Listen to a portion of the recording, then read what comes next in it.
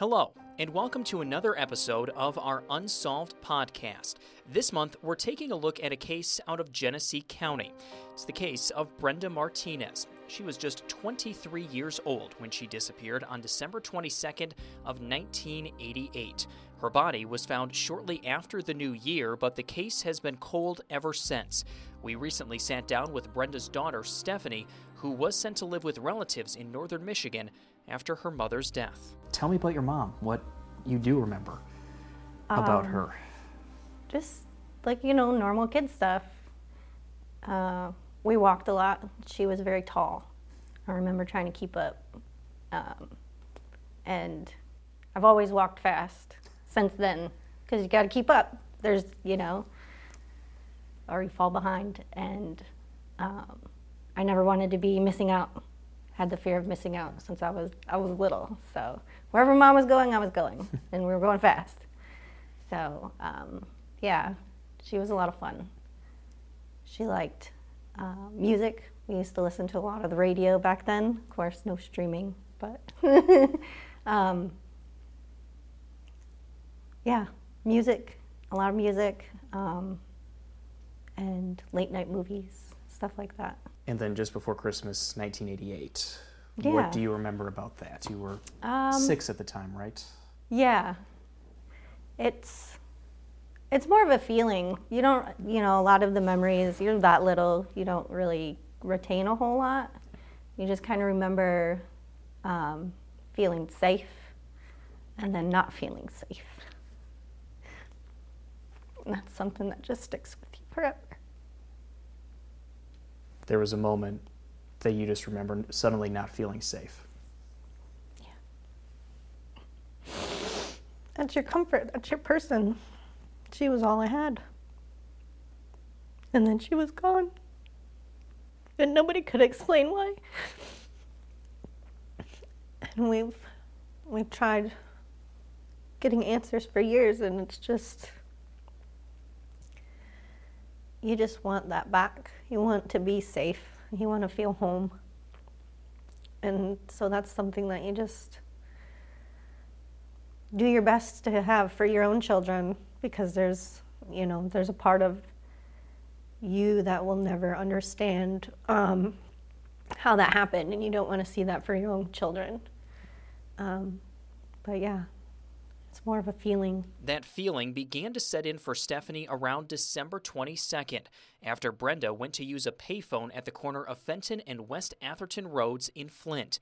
It's the last time anyone would report seeing Brenda alive. Yeah, I feel like it just changes you as a person.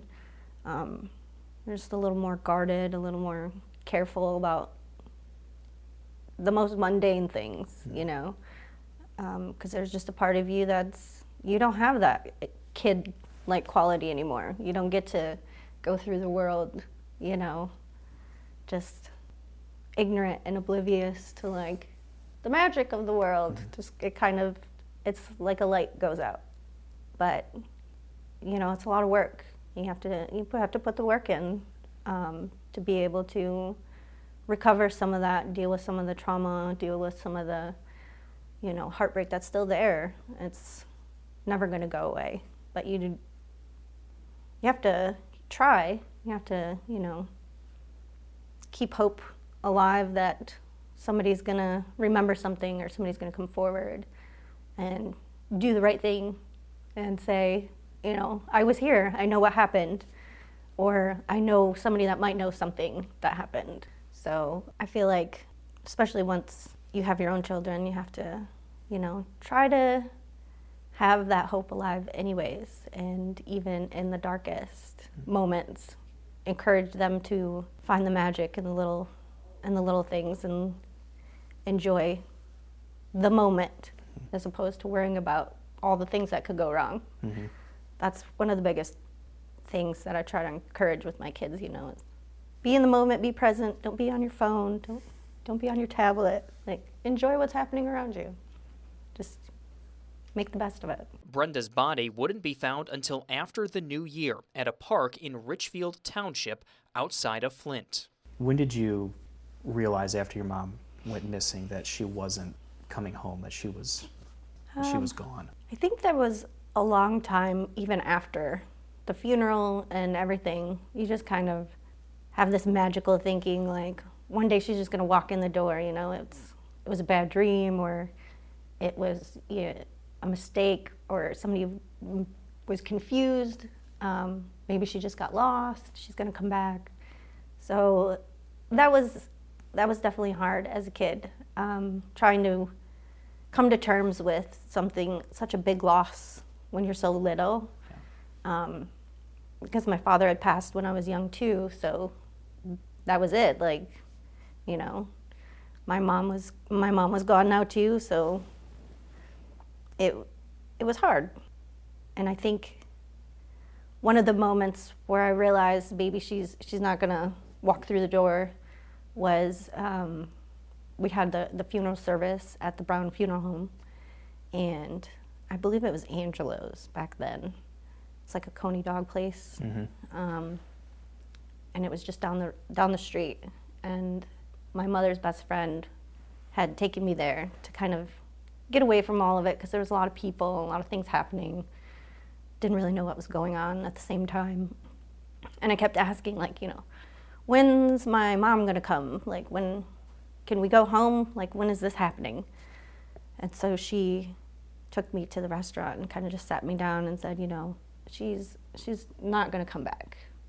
And I was like, well, that's silly. What do you mean? Like, because of course by the time we did find her, everything had to be like a closed casket and stuff. There was no like visual for a kid that small to be able to make terms with, okay, so this is what's happening and this is what this means. So it's, you know, there's just a picture. It's like, well, what does that mean? There's a picture on a coffin. I don't know what that means. Like, so she sat me down and we talked a little bit. And I remember, I have a very vivid memory of just crying my eyes out in that booth, because I didn't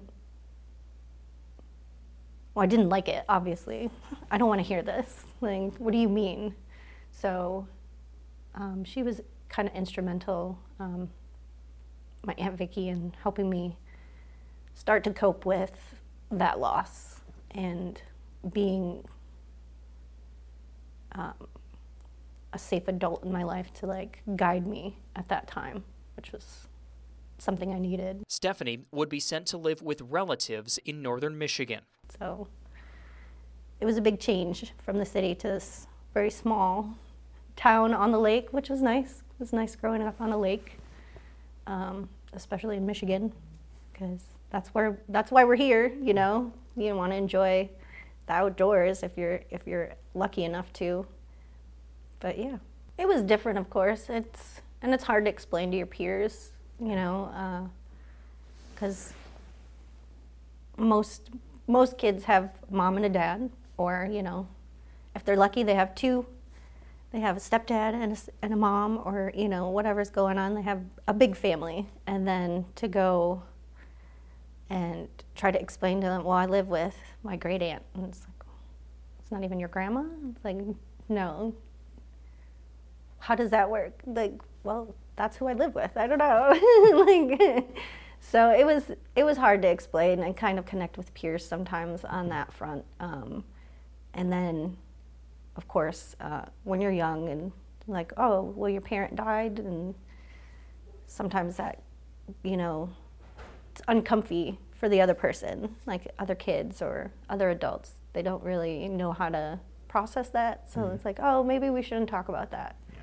It's like, you know, you don't have to avoid a subject just because it's uncomfortable. It's fine. Like, it's just my life. It's just what it is. It doesn't, you know, pretending like it's not a thing doesn't help anybody. So that was difficult to navigate sometimes, connecting with other people with a different background, I guess, than people are used to. Sure. At that young of an age. You know, didn't know very many people like me that didn't have a parent, at least. But yeah, so it was interesting, but it was hard on a lot of other aspects, my mom was very pretty. So those makeup tutorials probably would have been good. This was before YouTube. You couldn't just Google it all. Little things like that I think about sometimes, like learning how to do your hair, or, hosting. She was a great host. Like I said, she hosted the family. She hosted her friends. Thanksgiving and Christmas. Halloween, not so much. But we did have big blowouts on Halloween. I do remember that, too. I remember I had so much green paint on my face because I was a witch. And we went through a haunted house, and I was terrified. And I grabbed her coat, which was a very light-colored coat. And then there was very much green on it after that. And then it's back in the day where it's that nice, thick wax. Yep. Like, that doesn't come off of anything. Makeup, yeah, It was good. She was less than impressed, but it was a good Halloween. We had a good time. But yeah, so it would have been nice to have those kind of moments, like learning from your mom about different things, like hosting or cooking, or just about her life and who she was and how she saw the world. She had a rough childhood too. So she was in foster care and different things, So it wasn't always easy, but she was never bitter. It always came from a place of love with her. I felt like I guess that's what I mean when you talk about feeling safe. You just feel warm because she just had a lot of love, even though she had been through so many things. She just wanted family and friends to be together. So that was great, and I miss that. But all these years later, Stephanie still doesn't know what happened to her mom. Yeah. It's an interesting, legacy, I guess. It's, like I said, it can be uncomfortable. It can be uncomfortable to talk about. It can be hard to talk about. But even my oldest son is 14, and he knows that his grandma died, and he knows that something happened there that's hard to talk about, but he's just a kid, It's a part of him I don't want to take away yet, because it's so visceral how the world can be, and I don't want him to lose that light yet. And take away something that you had taken away when you were half his age. So we just talk a lot of times, I'll say, we'll talk about it when you get older, or, So he knows that there's something there, that she died, and there's kind of this stuff happening in the background with the case, but he doesn't know a lot. And so I kind of feel like that's where we're at. There's a lot happening kind of in the background. We don't really see it. I get updates here and there. I make phone calls. I send emails, and I hope, that there's more information, or that they found something, or, they were able to talk to somebody again, and we just keep moving forward with that. Trying to keep her legacy alive in a way that's positive in something that's so painful, I guess, is the real goal, is to remember her as a human and not as the thing that happened to her, because you don't want to take away that respect for her as a human just because of what happened to her. And a lot of times you feel like people go down this rabbit hole. Well, why was she out at night, or why was this young woman walking by herself in Flint in the first place? It's like, what does that even matter? It's the 80s. People go to the payphone, like that's the thing, and it doesn't matter the other extra. Like, there's no reason that should happen to anyone. Nobody should have to their family should have to deal with something so awful just because she needed to make a phone call. Like, that's wild to me, that sometimes I feel like people want to pick apart details that are not helpful. Despite what has seemed like little movement with the investigation into her mom's death, Stephanie is not giving up on getting the case solved. No, you answered it perfectly. You talked a little bit about, like, don't focus on why did she do this, why did she do that. At the end of the day, she was murdered. Right. And her body was just discarded, dumped, undignified, on a sledding hill. Yeah. That's wild too, to like wrap your mind around as a kid, because that's something that's so joyful, I guess. Like, especially living in Michigan, winters here can be great when you're a kid. You get bundled up and go out sledding and everything. And I don't know how old I was when I realized that was like Toboggan Hill was a sledding hill. I knew that they had found her at the reservoir, is what they had called it. But I remember being much older and making that connection that this is actually a hill that I'm pretty sure we had gone to at some point, maybe more in the summer. We definitely like to go to the park and stuff a lot, so we were definitely, outdoors a lot, just keeping busy and playing and being silly. But reconciling something like you were saying, she's just discarded on a hill. And, how many kids have sledded down that hill since then, or, their families make memories there, and it's an interesting aspect. A place that is the site of so many happy memories is the Yeah. site of your worst Right. memory. Yeah. So, I remember being older and thinking about that a lot, and just, it's wild. It's hard for your mind to like come to terms with some of that stuff sometimes, but not that it changes anything. It's still great that other people make memories and they're happy about these things, and I still love it when my kids go sledding, and but it's kind of always back there. It's one of those things. It's part of our lives. It's part of who we are. It's kind of there in the background, and if you focus on it too long, the rest of things fall apart. So you kind of just have to move forward and keep her memory alive in the best way you can. Try to stay positive, keep asking questions, and encourage other people not to forget that, this was a human. This is somebody that's very important, maybe not to you, but to her family and her friends.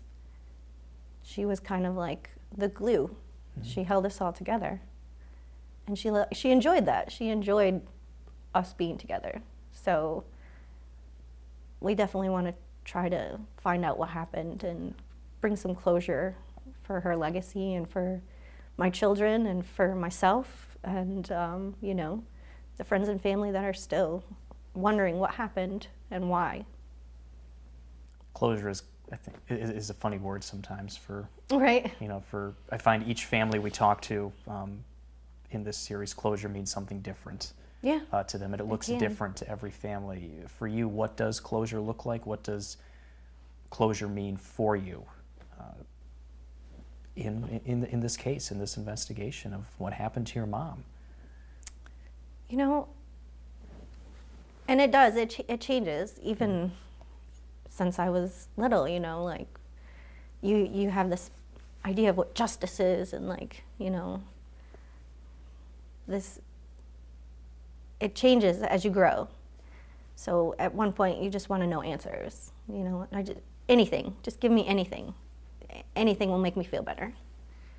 And then you think about it and it's like, well, that's not entirely true, because it's a lot. There's a lot happening, and there's a lot to reconcile, and there's a lot to work through. There's a lot of trauma there. It's very hard. But I think for our family, I know some of the friends and aunts and uncles, they would just like to know who like who did this, why, isn't always the most important part. But being able to have your day in court, I guess, and look at that person and say, I know what you did, and now everybody else does too. And seeing them come to terms with that is something I think would give me more closure than anything, is just having that moment where, I mean, assuming at this point this person probably has grandchildren or, you know, at least their own children, and that person or people having that moment where the verdict is read, or, you know, just even being laid out in public, this is what you did. If you have any information on what happened to Brenda Martinez, call the Richfield Township Police Department in Genesee County. Thank you for listening to this episode of Unsolved. Tune in next time as we unravel another Northern Michigan cold case. For 9 and 10 News, I'm David Lyden.